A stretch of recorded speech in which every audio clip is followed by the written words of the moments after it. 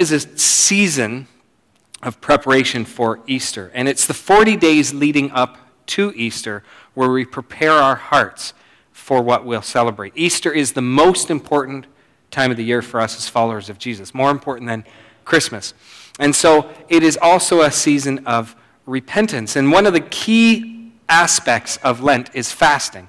Some people fast for the full 40 days, and 40 days are counted minus the Sundays. They don't count the Sundays leading up to Good Friday. And so people will take away things like caffeine or chocolate, or they'll fast from social media.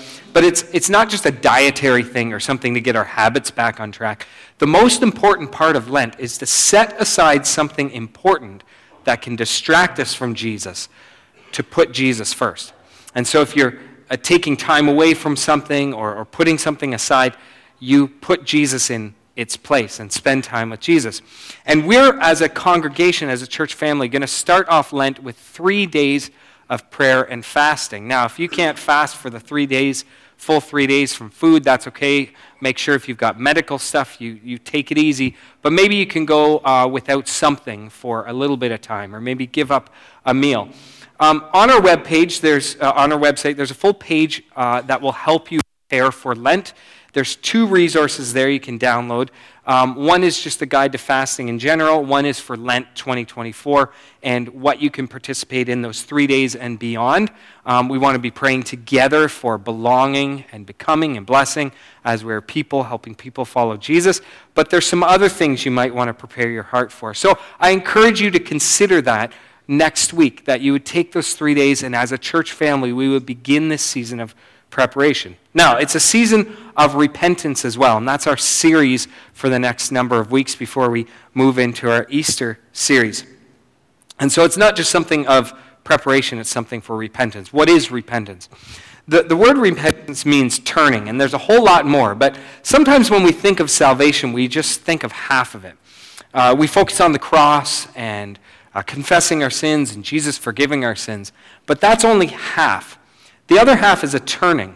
Not only do we ask God to show us, to reveal our sin, He doesn't condemn us, He convicts us and helps us to change. And so it's a turning away from attitudes, character things, internal, external things that are not like Christ.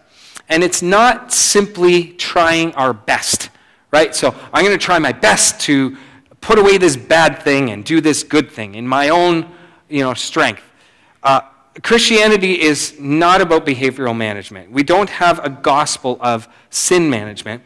We have a Savior who died to set us free, and He forgives us. He gives us a new nature, and we're set free in new patterns. We set aside old patterns, we pick up new ones. And so fasting is a practice where we practice setting aside things that aren't best for us and putting Jesus first. You might think sometimes that Christianity is a bunch of rules and regulations and restrictions, and if we really restrict everything, then we'll really be good Christians. And that type of mentality draws us to change through shame, guilt, that we're not enough, and it's really just trying to earn our salvation or earn being loved by a loving God. And it just doesn't work that way. In fact, Romans 2:4 says this, "Don't you see how wonderfully kind, tolerant, and patient God is with you? Does this mean nothing to you? Can't you see that His kindness is intended to turn you from your sin?" Other translations say it's His kindness that draws us to repentance. It's because God is kind that we desire to learn new ways, that we desire to be led in His way. And we are not these, in Christ, we are not these sinful people who are trying our best to be like Jesus, follow His model and example. He's made us new, and so we have new life. We are literally learning to be who we already are. As I said a few weeks ago, we are perfect, but we're in the process of being perfected, awaiting Jesus' return, when it will be finalized. All the stuff He's doing on the inside, He does externally in the world as well. We're resurrected. And so we need repentance. And it's because God is good. And in Psalm 25, David has somehow come to this revelation. He doesn't share any of the backstory. He just shares the truth that he knows of how he lives his life and why. And he is walking us through how we repent, how we follow, how we're led, how we learn. But the reality about repentance is that sometimes when we're desiring change or when we think God wants to change us, we have some fear seated in us. Now, I asked Stephanie if I could share this, so I have her permission. When we were married in 1995, it was in between my third and fourth year of Bible college. We were getting ready for ministry. We were excited. We didn't know where we'd end up. And there was a song that came out that year. And it was a satire song. It's irony. It's meant to, cause the church to realize how foolish we are sometimes in how we view God. And it was called, "Lord, Please Don't Send Me to Africa." Now, if you're from Africa, okay, that's offensive. So you can put in there, "Lord, please don't send me to cold Canada. The snow is sinful." Something like that. I don't know. And so there was this sense that if we fully submit to God, and Stephanie was afraid of this, if we give our lives to God, what's he going to do? Where is he going to send us? Is he kind of mean-spirited? Is there this sense that if we finally surrender, he's going to go, "Ha, gotcha. I'm going to really teach you how to follow me by putting you in the worst possible circumstance." And the reality is that's just based on what we've experienced in life, right? We've maybe been somewhere with someone who's tried to pay us back when they get the chance. And so we have this false view of who God is. And sometimes the way we come to him is based on that. And we're afraid, God, if I trust you, what's that going to mean? If I give up my plan, my way, my habits, my patterns, what I know, what I'm comfortable with, even if it's not good, what are you going to do to me? Can I really trust you? And in Psalm 25, we find David has wrestled with these things. In fact, as we go through Psalm 25, there seems to be movement. And we're only going to look at verses 4 to 10 this morning. But there seem to be movements there, and it's almost cyclical. Now, the Psalms are songs, and they're poems, and so you maybe did this in grade school. You wrote a poem like this. And David wrote Psalm 25 like this. It's an acrostic. And the beginning of each line is a successive letter of the Hebrew alphabet. Maybe you did this in school, where your first line started with A and the second was B. Or maybe for Mother's Day, you did M-O-T-H-E-R, and you wrote this little poem. And so David is artistically expressing his heart. God is speaking through David's artistic nature and his personality, but also God is sharing something to us through this. And here he goes through these movements, and he begins by talking about wanting to be led on the right road. And then he moves into a second movement where he talks about remembering and repentance, and finally he's reminded of God's righteousness. So we move through the right road, through remembering and repentance, and finally to God's righteousness. So if you have your Bibles with you, turn there. You can go on the Bible app, search for Country Hills Church. You can find it all there and follow on the screen as well. Verse 4 and 5. "Show me the right path, O Lord. Point out the road for me to follow. Lead me by your truth and teach me, for you are the God who saves me. All day long I put my hope in you." Do you know you can tell who you trust by who you let lead you? Now, I have really messed up eyes. I can't get into all of it since I was born. I've had surgeries and all sorts of stuff. I actually only wear one contact lens because I really only have one good eye, and my bad eye is not worth it to get good vision. And ever since I was little, after surgeries and things, I wore very thick bifocals, and I still wear those at night when I take my contact out. And so when we were on a family trip sometime, I think we were somewhere around Kingston. I don't know. That's what I remember. And something happened to my glasses. I don't know how they broke or whatever, but we stopped at some sort of mall and thought we could get it fixed there. And so while my glasses were being fixed, they wouldn't sit on my face, and I don't remember breaking them catastrophically because I think it was a Kmart pharmacy who fixed it. Couldn't have been that bad, but I couldn't see. And in my desire to prove that my eyes aren't that bad, I wanted to lead myself around this mall I'd never been to, and I couldn't see. So I could I can see that there are people, and I can see, where to walk and where not to walk. Unless I'm running, I'm bumping into things. But I didn't know my way. Unless someone's close, I couldn't tell who they were, and I didn't know where to go. But in my pride, I didn't want to be led, but I knew in my heart I needed it. And the only people I wanted to lead me, even though I wouldn't admit it, even as like a 9, 10, 11-year-old, were my family, because I knew I could trust them. And I remember just outside, I think it was a Kmart, there was these kind of benches in a circle, maybe flowers in the middle. I don't know, I couldn't see. But I could make my way around that and felt very confident of that. But if I had to go down a hallway or in the store, I was utterly lost, and I didn't want to confess it. I didn't want to admit it. And I knew I needed my family. This actually happened 3 years ago, not on the way to Kingston and not with my parents, okay?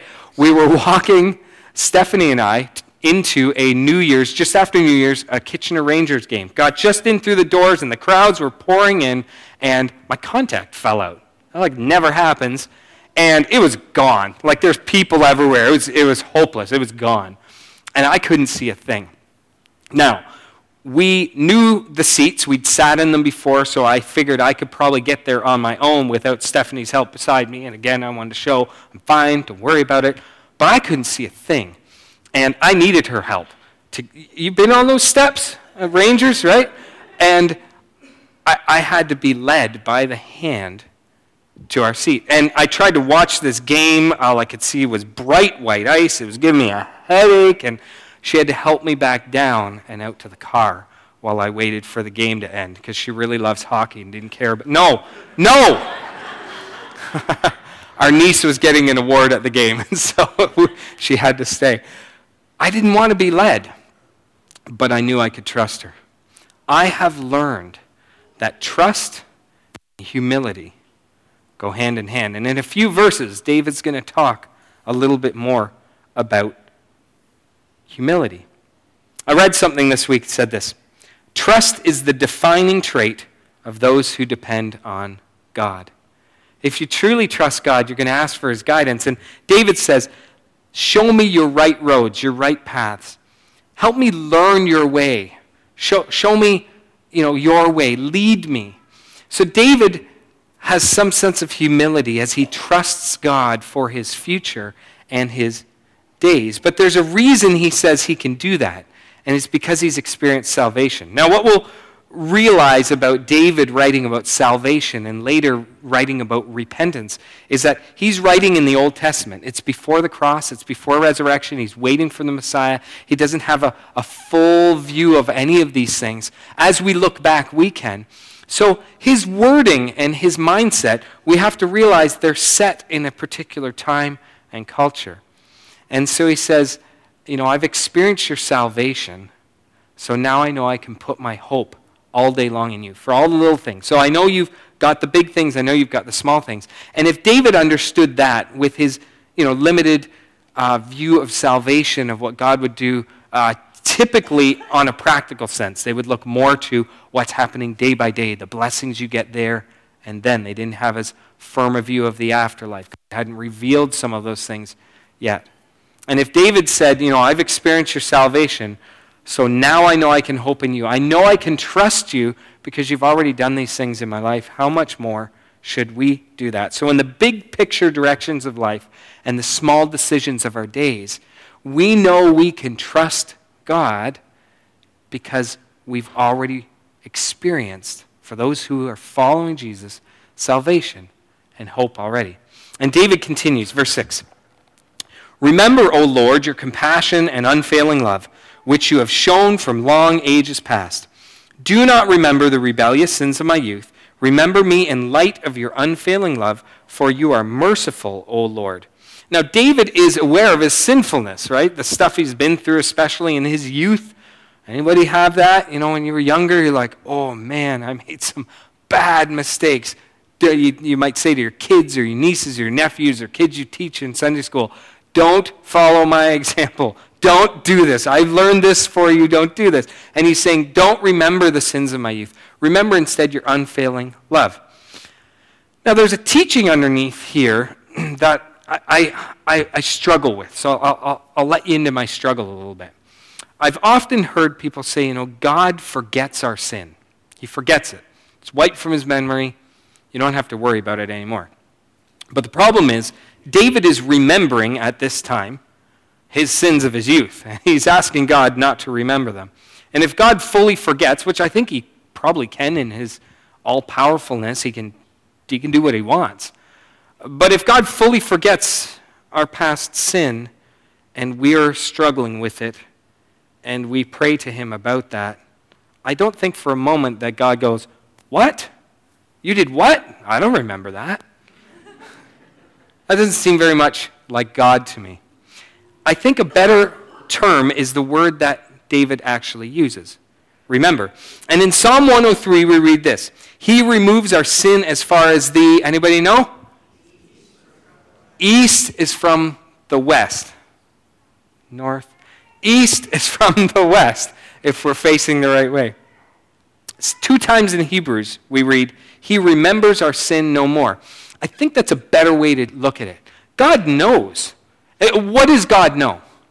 He knows everything. In fact, he knows more about what's going on inside you, things you've repressed, forgotten, things you don't want to admit, ways you lie to yourself. Do you know we do that? We rehearse a situation over and over and over again until we come up with a narrative and a memory. It didn't really happen that way, but it feels better to us, right? God knows the absolute truth. He knows what's going on in our hearts. He's known what has happened, what will happen, what is about to happen. He knows it all. And yet, in Christ, he does not hold our sin against us. When we receive salvation, God looks upon us and he sees the righteousness of Christ, past, present, future. It's not some sort of positional, well, I'm kind of righteous, but I know I'm not living righteous, and one day God will fully make. We're fully righteous, but we're learning to be righteous. We are made perfect, but we're in the process of being perfected. God can do that. And so what David is saying is, don't remember, don't hold these things against me. Instead, remember me in light of what you've done, not what I've done. And I think if David was writing this New Testament, post-resurrection, he would say something more like this: God, help me not remember and hold my sins against myself. Do you know that one of the most difficult things I try and walk with people through is forgiving themselves?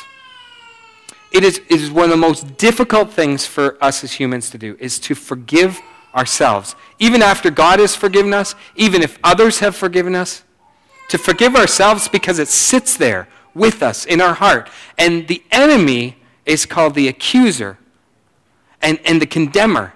And he brings it up again and again and again and again. And the memory and the feeling, it all comes rushing in, and we feel like we did then. And we think God must feel about us the way we feel about ourselves. But God doesn't remember those things anymore. And may you see yourself in light of what God has done for you and in you and wants to work through you, rather than in light of what you've tried to do for him or against him or away from him. And that's really the process of spiritual maturity, learning to walk in who he already knows us to be. David continues, and he talks about God's righteousness. And here's where these movements of talking about, lead me on the right road, guide me, I want to trust you. Don't remember the things I've repented of already. Help me not remember them, and to live in your new life. And then he talks about God's righteousness. The Lord is good and does what is right. He shows the proper path to those who go astray.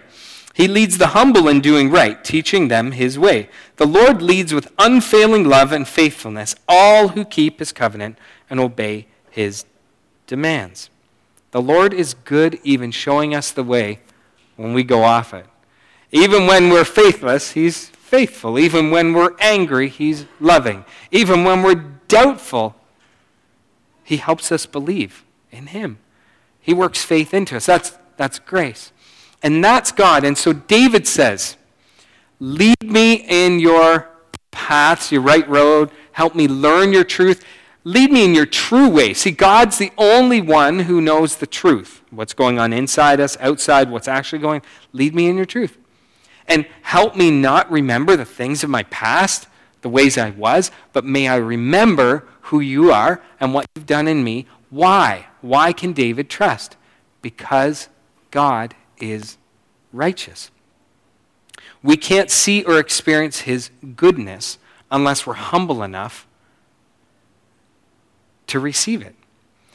We can't trust in him if we don't believe he's good. If we think he's going to, if we finally surrender this thing, and we think he's going to hoodwink us, he's going to pull a fast one, finally he'll get us where he always wanted us, and he's going to let us have it because he's sitting on high waiting for us to pay the debt. Well, we can't pay the debt because it's paid. Jesus already did it. He did it all. We do have consequences of our actions. We have to make amends between one another and reconcile and forgive. But between us and God, there's nothing we can do to make things right with him other than receive, trust, and obey.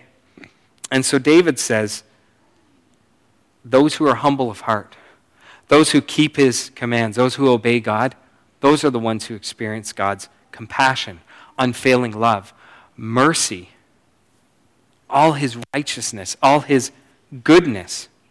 This is the why behind the what. We can trust God. Why? Because he's good. God is good. It's his nature. So David asked God to lead him on right paths and to help him learn his ways and help put old ways behind him and to walk in repentance and newness because God is good. And to remember that. And that's what he's experienced through God's salvation. And it's what helps him have hope for each day, because each day he needs to trust in the Lord and ask God to teach him his ways and ask God to lead him. And as he does, he doesn't want to remember what's behind, but walk in what's new because God is good. Why? Because he's going to have another day where he has to remember that God has saved him, and he needs to put his hope in God each day, and he needs to learn God's way and be led. It's this cycle, and it's meant to be that way because when we are humble and when we trust God, we are dependent on him. In fact, David is echoing attributes of God that God said about himself way back in the book of Exodus to Moses. Now, if you recall, maybe you know, maybe you don't, but the 10 Commandments, they're given on stone tablets. Moses goes up the mountain, God meets with him, gives him 10 Commandments, and Moses goes back down and finds that the people are already departing from God. They're already off the path. They're already faithless. They've melted all their gold and things into a golden calf, and they're worshiping this idol. And Moses loses his mind, and he smashes the 10 Commandments on the ground, right? And God calls him back up and says, don't let anyone come up, and puts the 10 Commandments back on these tablets.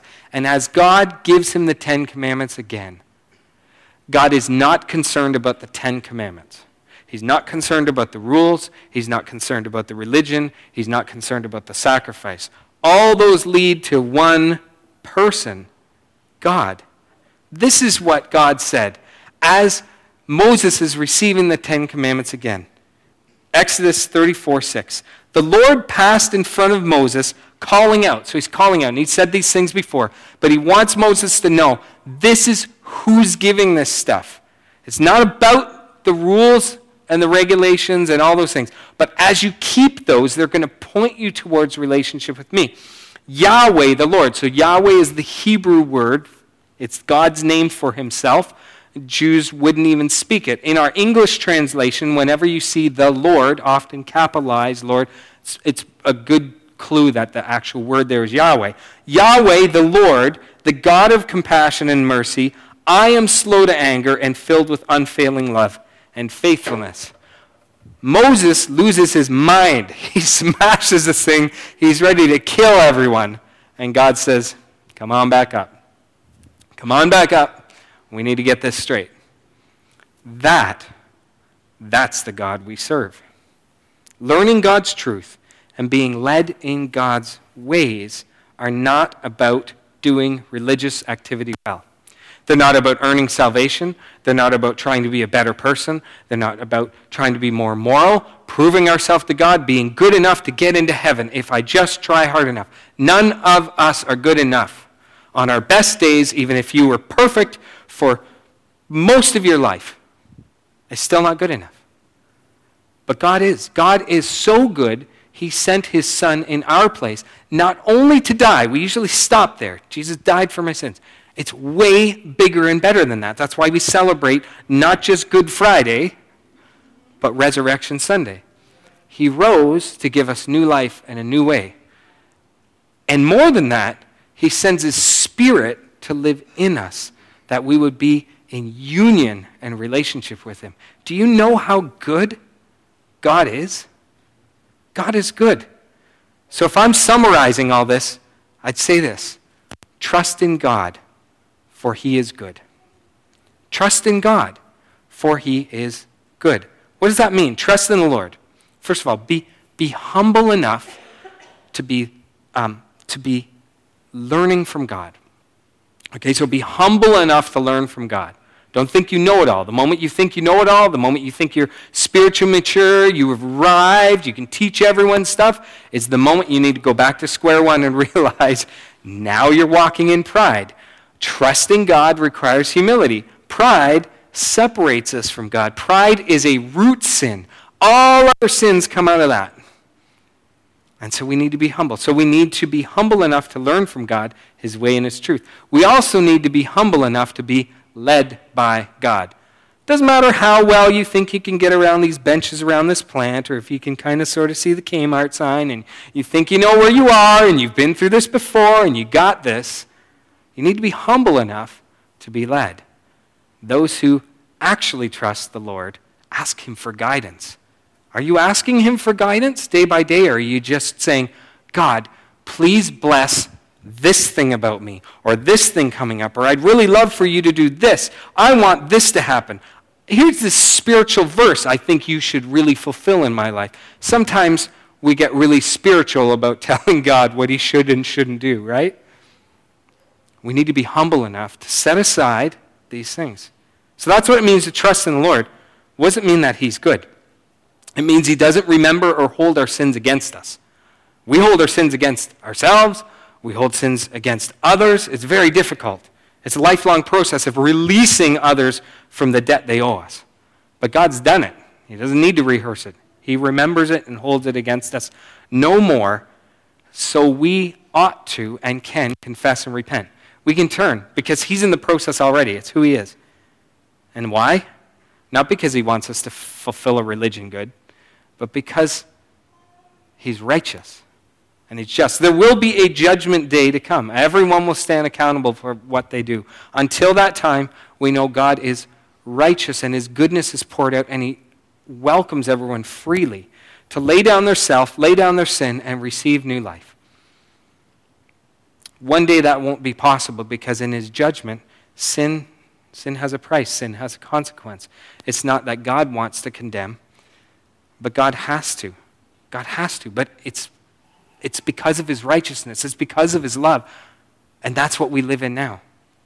So I encourage you, if you don't know God, if you're not following him, turn to him. Realize he's good. He's not out to get you. He's taking care of all the bad things you're worried he's going to judge you for. He's already taken care of it. And it's free at the cross and through his resurrection. So as we close, I want to ask you a few questions. Okay, I want to ask you a few questions as we close. First of all, where are you afraid to trust God? Where are you afraid to trust God? Maybe there's a truth. Maybe there's a belief. Maybe there's a path or a road you think he wants you to follow, and you're just afraid. You're not sure if you turn that over to him, what's he going to do with this? Is it going to be good? Am I going to end up in trouble? Like, is God really good? Where are you afraid to trust God? Second, where are you afraid to let go? Where are you afraid to let go? Let go of beating yourself up for past failures. Are you afraid of that? You know, Jesus was walking around this pool in this place called Bethesda. And there's all these sick people around because there was this superstition that if the water was stirred, the first person in the water would be healed. And so they're all waiting. But there's this guy. He'd been there for years. And he never even bothered to try to get into the pool. Thought I'm too far away, And Jesus walked up to him. He said, do you want to be well? What a question from Jesus. But it was the right question. He didn't. He loved to sit in his pain and misery. He nursed himself with it. And he refused to believe that God wanted to heal him, bless him, or love him. So maybe you need to let go of beating yourself up. Maybe you're afraid to do that because it's very comforting to wallow. It's very comforting. Maybe you're afraid to let go of your sinful patterns for the same reason. Our sinful patterns, they're comforting. Sin is just going after a good thing in the wrong way. You can classify all sin under that. You're going after a good thing in a wrong way. And sometimes we like that wrong way. If there wasn't some positive to sin, we wouldn't do it. And sometimes we nurse it. On the radio, I heard this term. I think I'm going to use this from now on. Some of us have treasured sins. We treasure them. We don't want to let go of them. They keep them hidden. They bring something to us. We might not know. We don't like them, but we don't want to let go of them. And maybe it's time that you ask God to help you overcome your fear to let go and to let him make you new, to free you from that. Maybe you need to let go of control of your future. Maybe you're very uncertain about your future. Or maybe you are really certain about where you want to be in 2, 3, 5, 10, 15 years. And you just want God to get on board. Like you're a conductor in that train, and you got the meal set out, and you say, Jesus, you come on in, sit yourself down, we're going for a good ride. Oh yeah, I need your power to control this train, keep the tracks nice, make everything well. Maybe it's time to let go of the control of your future and direction because you think God is going to trick you. Because you think God is going to send you some horrible place called Kitchener in the middle of dead winter. And you know what? Sometimes he does that. Sometimes in our process of maturation, he calls us to do things that we don't like. But if he does, and he walks through suffering with us, he's alongside us, he doesn't promise to lift us out of trouble at all, but he's there with us through it all. And in any bit of trouble, and any way he leads us to go somewhere where we're like, God, I thought I was following you, and this is hard, and this is awful, and I don't understand what you're doing. He's doing it because he's good. And because the story of redemption is working itself out in real time. The cross looked like victory for Satan, for sin. Jesus died. His followers scattered. They were afraid. But then Jesus rose. That is what God works in us. That's how good God is. Redemption. He redeems. He restores. He resurrects. And so when you let go of something and you end up in a place and you're going, is this really what you called me to, God? It takes great trust and great faith to hold his hand through it all when you can't see 1 or 2 steps forward. But you have to know that he's good. And then you can walk with him. How do we trust? We lay aside our pride, the root sin. We humble ourselves before God. We learn his truth. We spend time with him. We learn to be led by him and follow him. David said, look, it's those who keep your covenant, those who obey, those who continue to follow you. That's the only people who experience God in this way. When we're not humble, when we're not proud, we experience God in all sorts of ways that are untrue because we project things on him or we assume things about him. Trust grows at least in 3 ways. I can think of 3 ways I'll close with this morning. First of all, set aside. So here's how to grow your trust in God if you're struggling. Set aside your pride and choose humility. These are all choices. Choose to be humble. If you don't know how to be humble, ask God to work humility in you. He'll do it. And if you don't do it yourself, he'll still do it. Right? Why? Because he's good. Right? And we need it. Second, set aside your time and choose time with Jesus. Set aside your time and choose time with Jesus because he's good, and it's good for us. Third, set aside our fear and choose to obey and live the way God is directing, even if it's scary, even if it's unsure, even if it's new, because he's good. Trust in the Lord, for he is good. We're going to close in prayer, and then we're going to close our live stream. We have some other announcements for you who are in person here, but would you stand with me as we close this morning?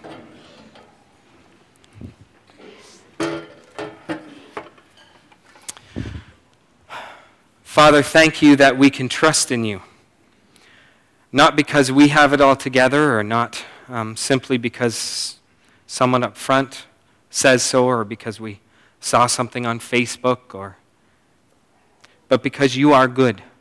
We know you're good. You're righteous.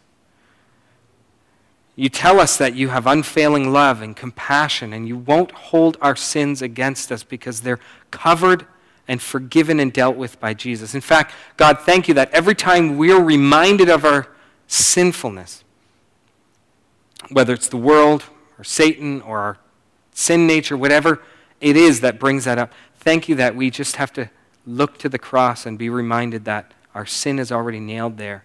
We're already set free. You're that good, God. May we know how good you are, and may we trust you in that.